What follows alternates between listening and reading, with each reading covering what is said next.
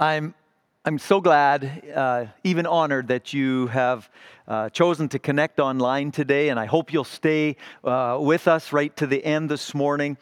We conclude our 9-week series that we've been in through the New Testament letter of Ephesians, written to Christians in the city of Ephesus around 60 to 65 AD.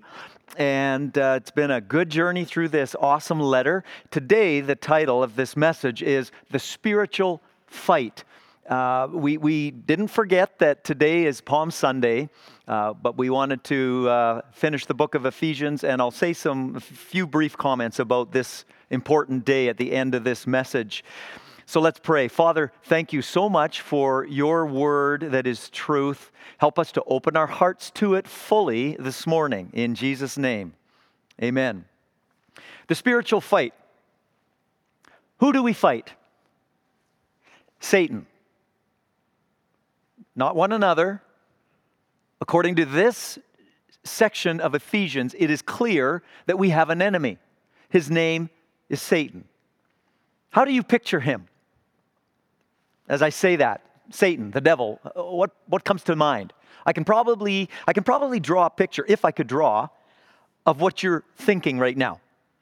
But Satan is actually not an imaginary figure, creepy guy in a red suit with a pitchfork. No, he's not that. He is an actual, real enemy of God that the Bible describes in detail. And ever since he got kicked out of heaven, and the narrative, the story of that actual happening is in an Old Testament book. The Old Testament is the first section of the Bible before Jesus came to earth, if you're not familiar with that. There's a book called Isaiah written by a guy named, a prophet, a spokesman for God, Isaiah. And God revealed to him supernaturally what happened when pride entered. Lucifer was his name, which means shining star, when he got the boot out of heaven, because he started to think, I'm pretty good. I got what it takes. I should be in charge here in heaven. And so he got tossed out of heaven along with a bunch of angels that kind of sided with him, and the Bible refers to them now as demons. And again, to some of you, this just may sound so bizarre, and it is. It's wild to think about. But I believe this is a reality. It's not fiction. The Bible is so clear. We see evidence in our world as well regarding the reality of this person called Satan. Whatever God creates, Satan wants to destroy. And he did that with God's first human creation. He sidetracked them with temptation and doubt, and humanity's relationship with God, their creator, was in that moment of them choosing to give in to Satan's temptation in the Garden of Eden. You read about that in the early chapters of Genesis, the very first book of the Old Testament. At that moment, their relationship with their creator, that God had designed, he had made that first human male and female to be in relationship with him out of his heart of love. He wanted relationship. It's a beautiful thing. But that was completely fractured in that moment of Adam and Eve succumbing to the temptation that Satan put before them. And yet God had a plan. God had a plan that this relationship with humanity be restored. And that's the whole story, actually, of Palm Sunday and the Easter week, and of course Easter Sunday next week. When Jesus came as the bridge, to be the bridge between us and God, to allow us the opportunity of this personal and eternal relationship with our Creator that He designed for us in the first place. Well, today we look at a New Testament passage that explains how we can protect our lives and our eternities from Satan's deceitful and destructive influence, and in fact, his plan for us. So I want to reading from the New Living Translation in modern English. If you don't have a Bible, that's the translation I am reading from. You can go to BibleGateway.com and see various translations of Scripture there. Ephesians 6, 10 to 24 is what we're reading now. So read with me, and you'll see the words on the screen there as I read this fairly lengthy passage here. Paul writes, he says, "A final word, be strong in the Lord and in his mighty power. Put on all of God's armor so that you will be able to stand firm against all the strategies of the devil. For we are not fighting against flesh and blood enemies, but against evil rulers and authorities of the unseen world, against mighty powers in this dark world, and against evil spirits in the heavenly places." And by that, he doesn't mean actual, like heaven where God is, but space out there, which our world is a part of. And then verse 13 of Ephesians 6. "Therefore, put on every piece of God's armor so that you will be able to resist the enemy in the time of evil. Then after the battle, you will still be standing firm. Stand your ground, putting on the belt of truth and the body armor of God's righteousness. For shoes, put on the peace that comes from the good news so that you will be fully prepared. In addition to all this, hold up the shield of faith to stop the fiery arrows of the devil. Put on salvation as a helmet and take the sword of the Spirit, which is the word of God. Pray in the Spirit at all times and on every occasion. Stay alert and be persistent in your prayers for all the believers everywhere." And that certainly applies in this day, doesn't it? Verse 19, "And pray for me too. Ask God to give me the right words so I can boldly explain God's mysterious plan that the good news is for Jews and Gentiles," so everybody in the world. "I am in chains now, still preaching this message as God's ambassador. So pray that I will keep on speaking boldly for him as I should." In the introduction of a book called The Bait of Satan, John Bevere writes this: "Satan is not as blatant as many believe. He is subtle and delights in deception. If we're not trained by the Word of God to divide rightly, or by that he means to understand rightly between good and evil, we won't recognize Satan's traps for what they are." That's a wise comment for us to listen to. There's no doubt from a biblical and an experiential perspective that there is an enemy of our souls. There really is. His name, as I said already, Satan. He opposes everything that God loves, which makes us human beings his prime target, especially those who have chosen to follow Jesus.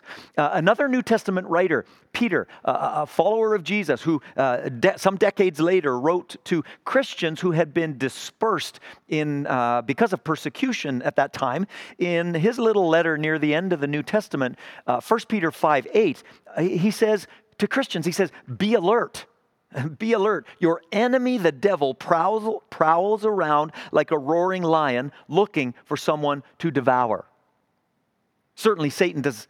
He certainly wants to pull us away from God in any way he can. That is abundantly clear in the Scripture, and we see evidence of it in our lives.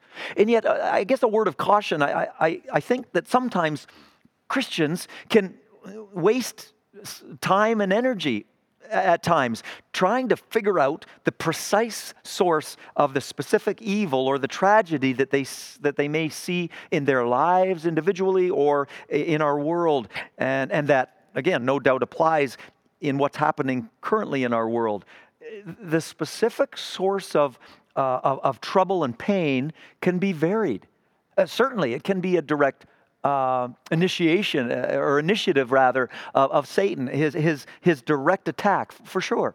Or it can occasionally be the result of our own choices at times that have choices that sometimes have direct consequences. Or, of course, simply the fact that we live in a broken world due to this thing called original sin. And so things don't currently function as God originally intended. And that's really, I believe, from Scripture, the foundational cause of the evil we see in our world. The sinful choice of our first human parents, what I referred to as original sin. It brought brokenness into our lives and into our world at every level. But thankfully, God in His grace is in the business of restoring. There's spiritual restoration, relational restoration for us now, for any one of us who receive the gift of eternal salvation through trusting in Christ.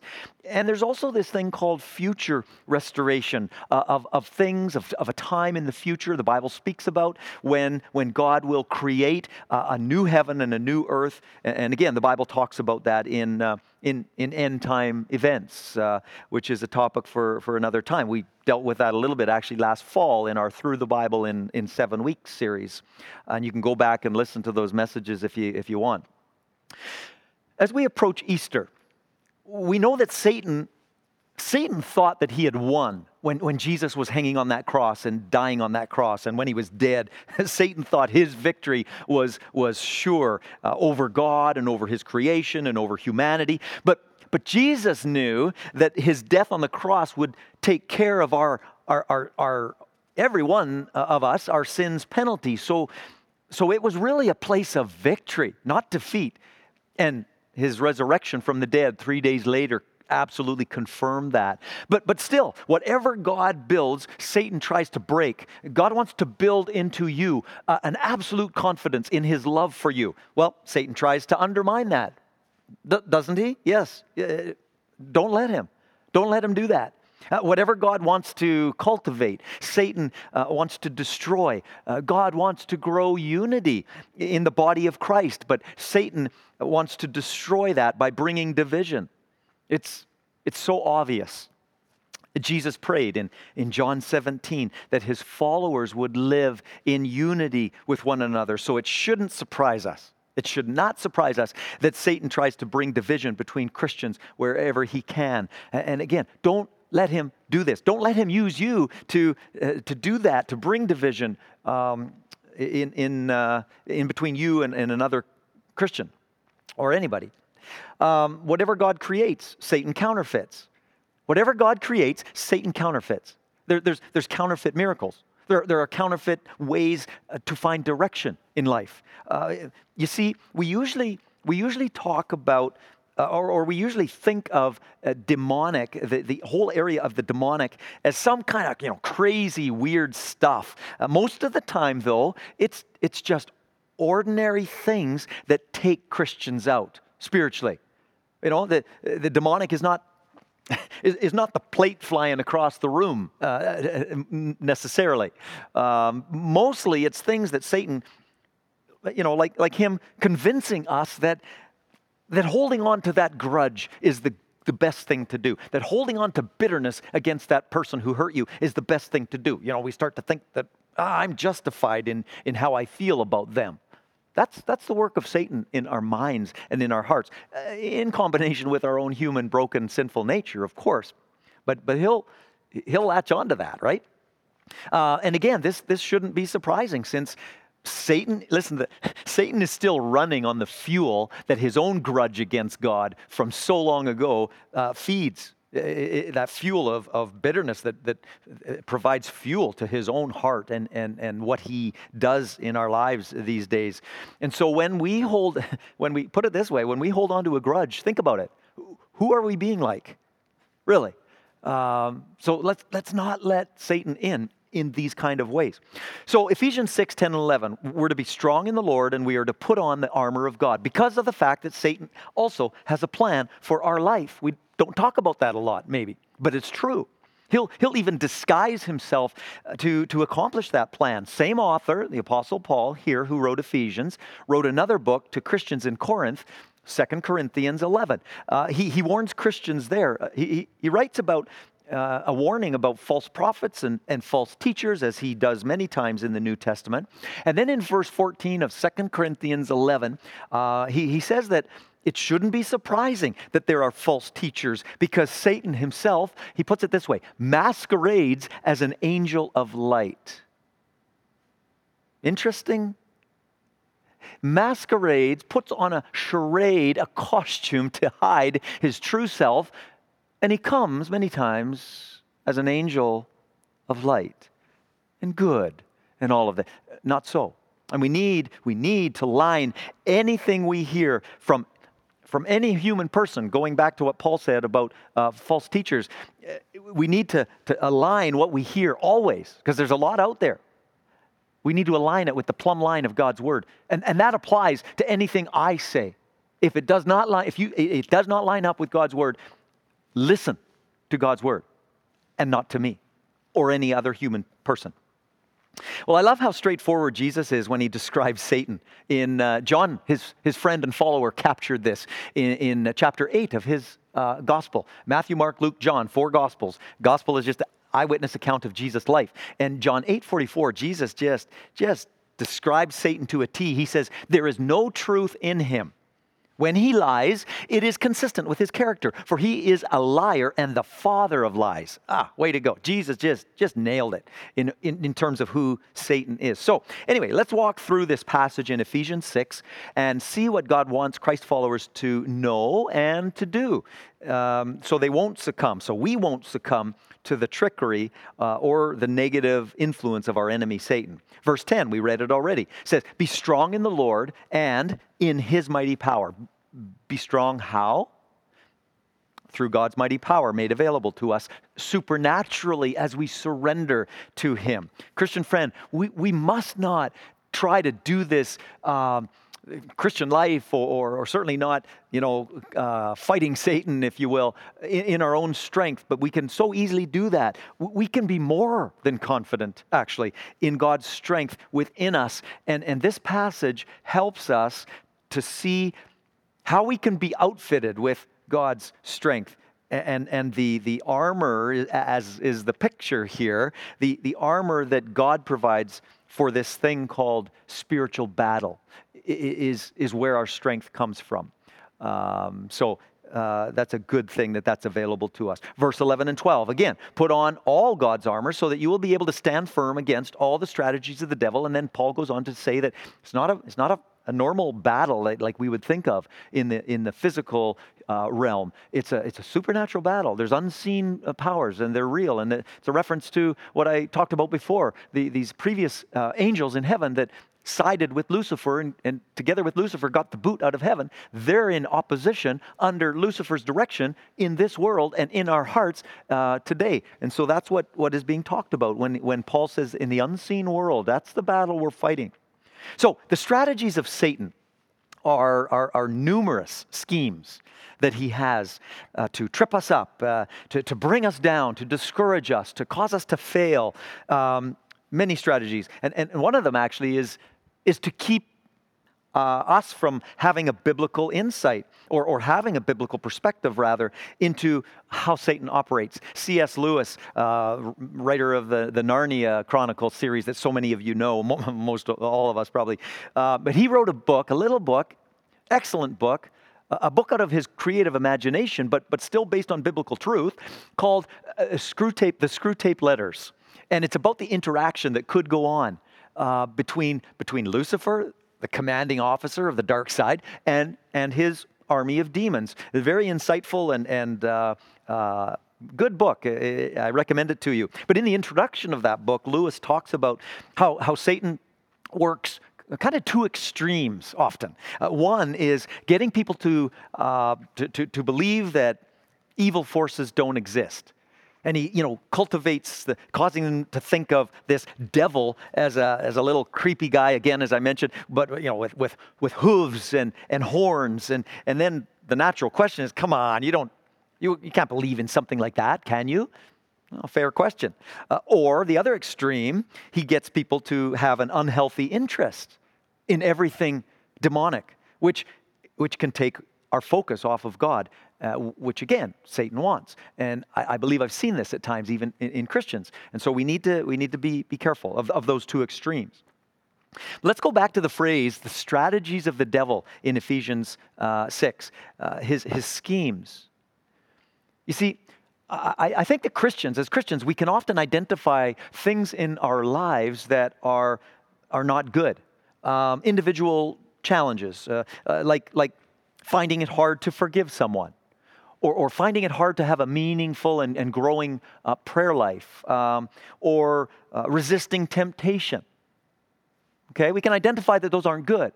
But I think often as Christians, we fail to recognize that these various individual struggles are actually part of a larger plan that our enemy Satan has for our lives. No need to be afraid of Satan, but we need to be aware of this truth. 1 John 4:4, again, a little letter near the end of the New Testament written by, you guessed it, John, to Christians. He says, he writes there in 1 John 4:4, he who is in you is greater than he who is in the world. So he's speaking to Christians. The one who is in us as Christians is the Holy Spirit of God, who supernaturally, it's mind-boggling actually, but biblically true and experientially true for those of us who have trusted Christ. The Holy Spirit of God comes and dwells within us. So he's reminding Christians, the very one, the God of the universe, if you're a Christian, who is in you, who dwells in you, who lives in you, who wants to live his life through you, he's greater. He's more powerful. He's much smarter.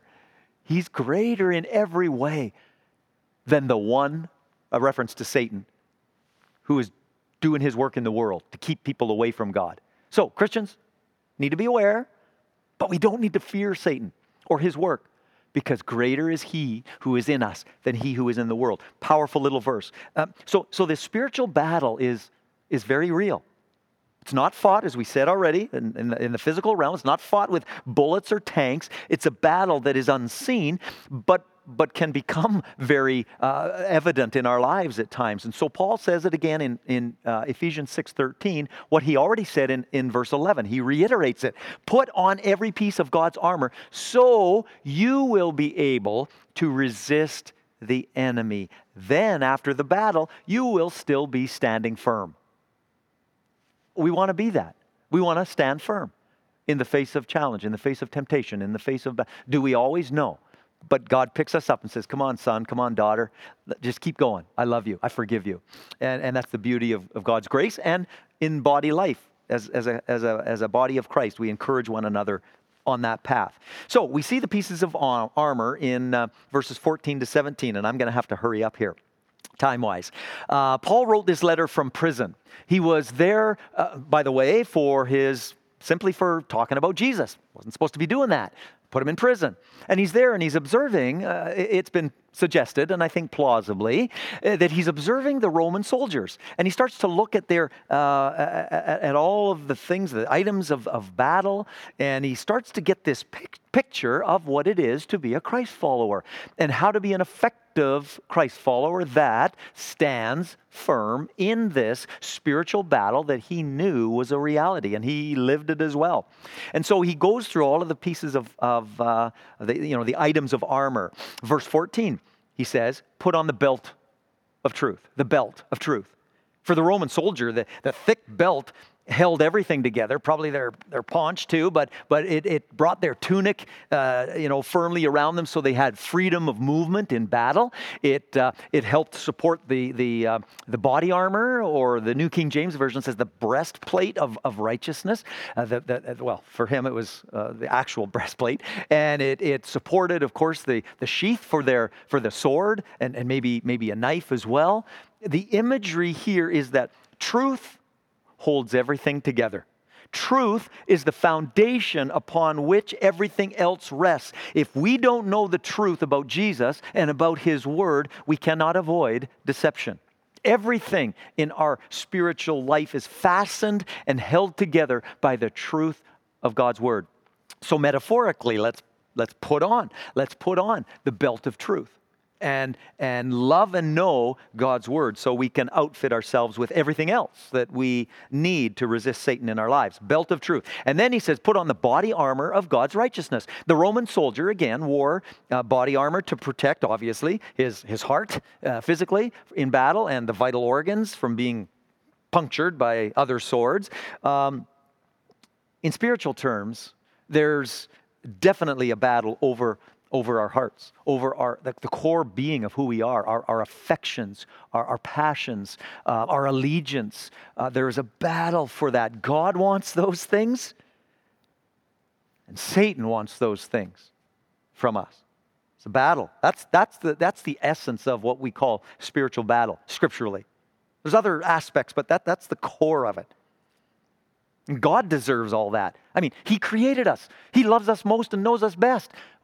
Why wouldn't I surrender my heart and life and the core of my being and my thoughts and my future and my eternity and my passions and right? To the one who created me, knows me best, loves me most.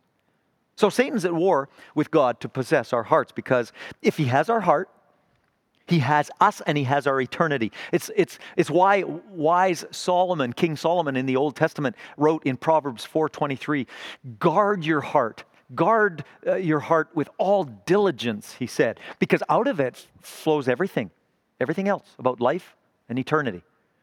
Wise words.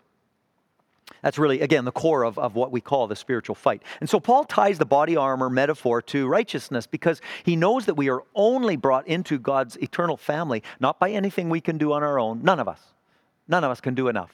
God's too perfect. God's too holy. The standard's too high. But he doesn't expect me to. That's why he sent Jesus. And so as I trust in Jesus and his righteousness, that it's like I'm covered in the Old Testament book of Isaiah, again, refers to just this idea of being covered in the righteousness of Christ. And so when God the Father, the perfect Holy One of the universe, looks at me, he doesn't see my sinfulness, because I've trusted in Christ and received his forgiveness. He sees the righteousness of Christ. And that's what makes me acceptable, or you acceptable as a Christian, into his eternal family. It's a beautiful thing. What a gift. So that's the breastplate of righteousness. Verse 15, for shoes, put on the peace that comes from the good news, so that you will be fully prepared. Can't go out the door. You're not fully prepared to go out. Nice suit on, nice dress, no shoes. No, not in our culture. Anyway, shoes, important part of being outfitted for spiritual battle. But it's an interesting paradox, though, because, again, Paul is telling us to put on armor for battle, and yet when he gets to footwear that actually physically takes us to our enemy, he talks about peace. Interesting. Peace. Satan doesn't want anyone to possess the gift of God's peace, because God's peace in our minds and our hearts gives us spiritual traction. Not to mention the gift of eternal life, right? But follow with me. Unlike a modern army boot, the Roman soldier's footwear was very light. A leather boot, but not boot as we think of it, as almost like maybe a sandal on steroids a little bit, or a little less, but with studded soles, designed to prevent sliding and to give good traction. And so Satan will try to knock you off your feet. He really will, in any way, right? We know that. We need good traction spiritually when Satan comes at us in battle with his lies. Like when he lies and tells us that God won't forgive you for that again. It's a lie. It's our traction-giving footwear of the gospel. That word means good news, by the way. That's all it means, gospel. The gospel of peace, the good news of peace, the traction-giving message that God's peace is in my heart, and that peace involves, and primarily so, peace in relationship with him. So when Satan tells me a lie like that, I can point to the fact that I've got God's shoes on. His peace-giving, spiritually traction-giving shoes. Paul probably has in mind Isaiah 52:7 when he writes this. Isaiah 52:7 says, how beautiful on the mountains are the feet of the messenger who brings good news, the good news of peace and salvation. How beautiful are the feet that take that message. Now, I don't know about you, but I don't find feet to be the most beautiful things to look at. And yet here they're called beautiful. Why? Because of their function. They help messengers take the good news to people who need to hear the good news message that they can have peace and eternal relationship with Jesus Christ. Are my feet prepared? Maybe not in this day in these days of physical distancing, but are our feet prepared to metaphorically walk across the street, And because we can't really do that, we send an email or we phone or we shout across the street or across the fence at a neighbor. Are my feet prepared to take me to my laptop to sit down and write an email to a friend who is going through a painful time? And I offer the opportunity for them to open their hearts to Jesus Christ and to the peace He wants to bring to their life and their eternity. Are my feet prepared to take me in action of sharing the good news message? I hope they are. I hope yours are. I want mine to be. As a matter of fact, I spoke on the phone yesterday with a young father and husband in our church who is relatively new to Christ in terms of having a relationship with Him in the last number of months. And I was so encouraged and inspired by his expression, telling me a story of an open door at work that he had to give a Bible to someone who asked him. Because the day before, this Christian guy was praying for opportunities. He said, my eyes are open for opportunities. And what a great posture, what a great way as Christians to go through our days, especially these days. Our reactions, our actions might look different than when things were normal. But nonetheless, our feet can still take us to where people are who need God's grace. And then Paul says in verse 16, hold up the shield of faith to stop the fiery arrows of the devil. There's a very meaningful picture here. Roman soldiers carried a large rectangular shield. On the front was leather dipped in water to extinguish the flaming arrows that came.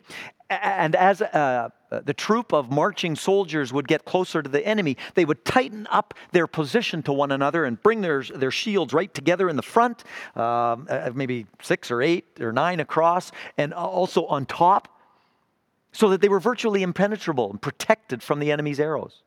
My friends, Christian friends, listen, those of you who know Christ, this is a picture of the body of Christ standing together. It's a beautiful picture. It's a powerful picture. And if you're not familiar with that term, maybe you're not a Christ follower. You're trying to, put the pieces together and connect the dots on this whole Christian message. A great thing to be asking questions about and exploring any time, of course, but certainly at this Easter season. But if that term, body of Christ, is unfamiliar, it's just simply in the New Testament refers to the church. And I'll also define that term because I think that's misunderstood many times. The term church in the Bible, in the New Testament, does not mean a building, does not mean an organization or a denomination. A good functioning church will have organization, don't misunderstand. Or a good church, a healthy church will often make a decision to affiliate with a particular group, a part of the tribe, a part of the vineyard sometimes is the imagery that, for good and variety of reasons, an affiliation with a certain denomination. But the term in the New Testament is not that. The term church in the New Testament refers to people. People who have committed their lives to God and chosen to be Christ followers. So there's this worldwide body of Christ, and that large group is then expressed locally through various churches or bodies of Christ followers in various places. And that is unmistakably a part of what it means to follow Christ in the New Testament. And so back to the metaphor of the shield of faith. God intends that we live out our faith in close relationship with other Christ followers so that we can effectively stand together in strength against the enemy's assaults. When he throws those or shoots those flaming arrows of doubt, or despair, or personal tragedy, or temptation. Not to mention standing together through encouragement and prayer for one another, and the practical help and support that is part of a healthy local expression of the body of Christ. See, to try to bypass connection with a local church and claim to be a Christ follower is missing one of the primary and foundational aspects of not only surviving, but thriving as a Christian, as a follower of Jesus. It is just so New Testament. Moving on. The salvation, put on salvation as your helmet, the first part of verse 17 in Ephesians 6. Obviously, the helmet protects the head. Kids, you ride your bike, helmets, not an option. Moms, dads, motorcycle, helmets, not an option. Mountain climbers wear them, not sure what helmet's going to do when you fall 300 feet, but anyway, good thing. The spiritual application of this metaphor of the helmet is to remind us that how we think matters. How we allow our minds to think matters. Our minds, you know this I'm sure as I do, can be minefields where Satan attacks with hatred, with false teaching, with doubt, with fear, with all kinds of lies. I mentioned doubt, fairly common attack that many Christians experience. Doubt, as an example, that they really belong to God. You ever had a doubt like that? I have, and that's okay. Just don't park there. Find your way through, and here's a way to find our way through. Doubt that we really belong to God, or that God truly has forgiven us. You know, Satan in Revelation 12, 10 and 11 is referred to as the accuser of Christians. And he's actually, the picture there in those verses, you read them later, write it down. Revelation, the last book in the New Testament, Revelation 12, 10, 11. He's actually accusing you before your heavenly Father, before God. Now, you need to know, God's not listening to him because what? God sees you and me, fortunately, through Christ and Christ's righteousness. So that's a good thing. But nonetheless, Satan still keeps trying. And then verse 11 of Revelation 12 says that we defeat Satan by the blood of the Lamb. Kind of an interesting phrase, isn't it?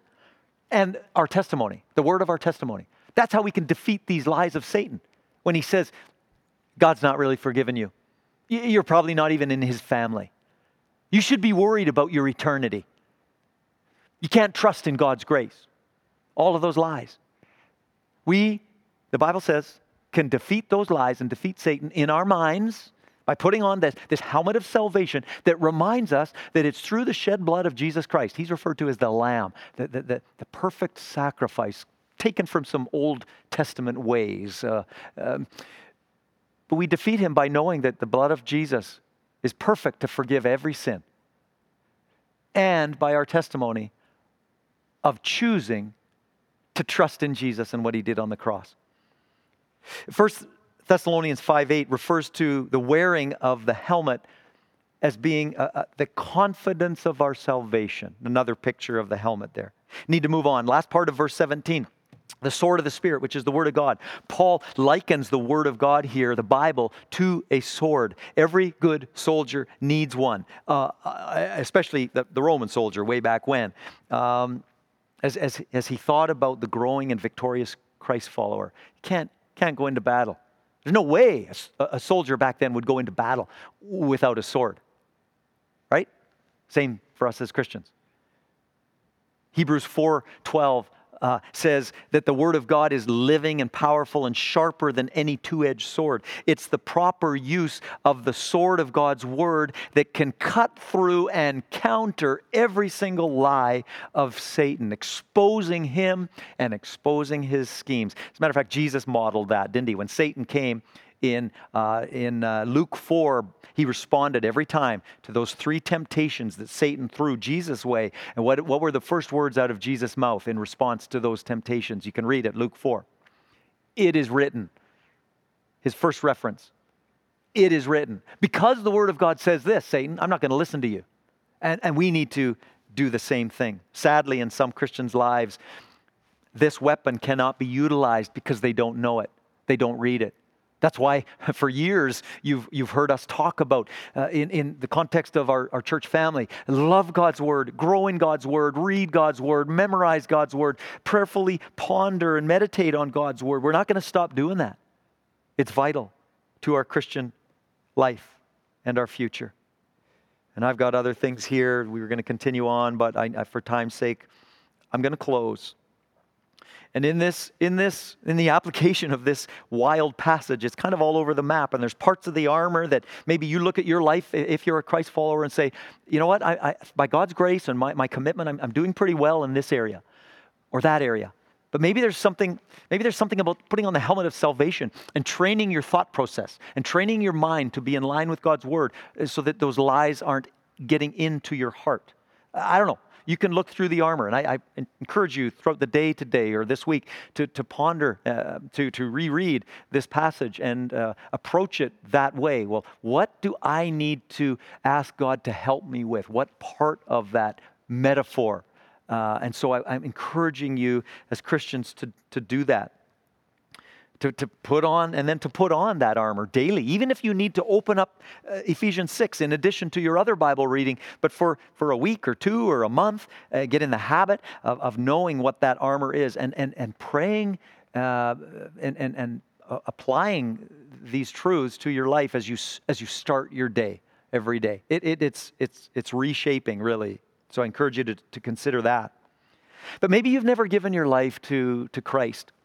You don't have to live under condemnation or guilt.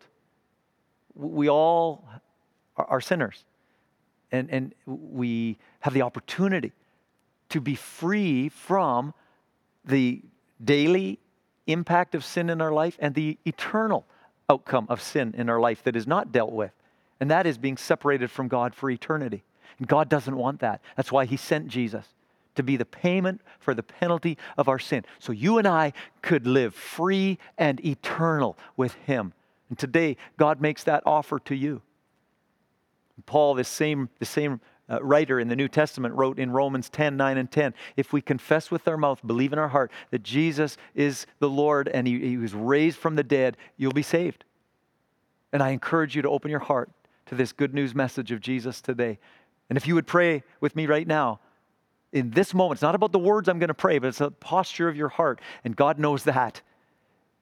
And in this moment, by your expression of trust and faith in Jesus and who He is and what He did, you will be in God's eternal family in that moment.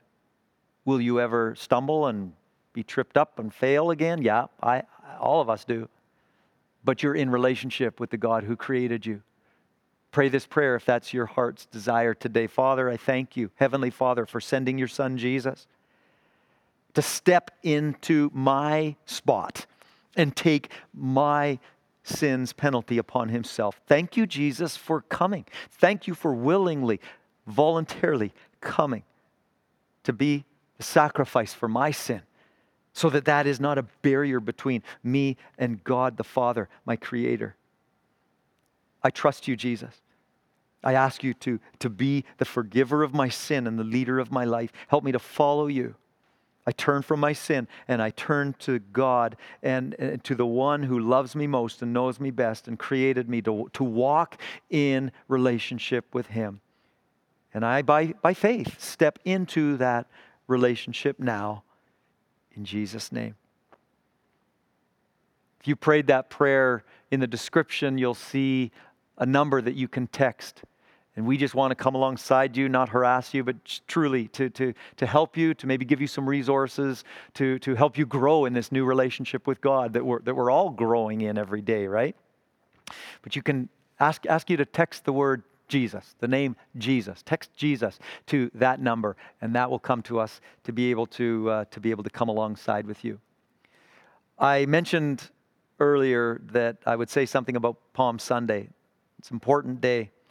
And we on this day as Christians remember the time when Jesus came into Jerusalem. Everybody was celebrating, and the people were waving these palm branches, which were a symbol of honor and victory and peace. I don't think the crowd so much realized that Jesus was coming to be crucified and to die as the full payment for the penalty of their sin and the sin of the world.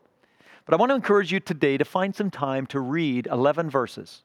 Matthew 21, verses 1 to 11. Write that down. Matthew 21, 1 to 11. About Jesus, what's referred to as His triumphal entry. Satan was looking at as His defeat, but no, it was triumphal because of what Jesus knew His death and resurrection would bring for you and I, right? Our entrance into heaven, the bridge back to God. And so it's called His triumphal entry into Jerusalem on His way to the cross. But I want you to read it through the day by yourself or together with your family. And then later this week, or maybe throughout the week, take Matthew chapter 27 and 28 and maybe take several days, and you can take sections and read through those two chapters to prepare our hearts for Easter weekend. I want to say something regarding Easter Sunday. I had to process my own disappointment, truly, about our decision to not distribute these really good-looking 5,000 door hanger invitations to Easter Sunday that we had for some weeks already available to ready to go in the office. And as many of you know, we chose last Sunday night to not do that. And really, again, a decision with our pastoral team that was out of love and care for people, given our current situation. But as we made that decision, I was almost immediately after the decision was made, I became aware and confident that the Eaglemont family would really together lean into online inviting. And so there's opportunities, as we showed the video earlier, just a little while ago, that is on the Eaglemont YouTube channel. For those not on social media, you can go and copy and paste that, along with the copy and paste the link to our homepage where people can join in next Sunday at 10 to 10, and we'll be there 10 to 10 next Sunday if all goes well in the tech world. And they're not asking me for advice on that, by the way. But we're excited about that. And there's on Instagram and Facebook, you can see our Easter invitations this week and posts, and encourage you to repost and phone people and direct them again to eaglemont.church, where they can choose the live stream of YouTube or Facebook, as all of you watching obviously know. At eaglemont.church, there's a little Learn More Here button just under the nice Easter graphic that's there on the homepage. And there you'll see the 9 messages in the Problem of God series that we're doing after Easter for 9 weeks, as well as the activities that our Eaglemont Children's Ministry under Pastor Crystal's leadership have in place and made available to families during this Easter week. You can find those also on Eaglemont Kids Facebook page, but be sure you're checking out all those good resources and prayerfully inviting unchurched friends. It's been said a few times, and I believe it, that next Sunday there could be more people in the orbit of our relationships. Very likely that there will be more people that we know who don't know Christ yet, who will hear the message of the cross and the message of Easter because of this online option. There's probably some that would do that, but maybe not ready to walk through the doors of a church yet. And so just be praying, be inviting. Thank you for your help in this, in getting the word out about the greatest message that could ever be shared. And we get to share it next Sunday. So thanks, church, for joining us in this. Yeah, I had a word here that I just wanted to say how much I miss you, church family. And just miss you. Praying, our pastoral team misses you. They've expressed that. We're praying for you. We're praying God's strength. A prayer that I'm praying a lot for people is just a keen sense of God's nearness every day. He's there. He's with you. And it's been so great to be able to share this time with you today. Thanks for being together with us online. Go in God's strength, make it a great week. God bless you.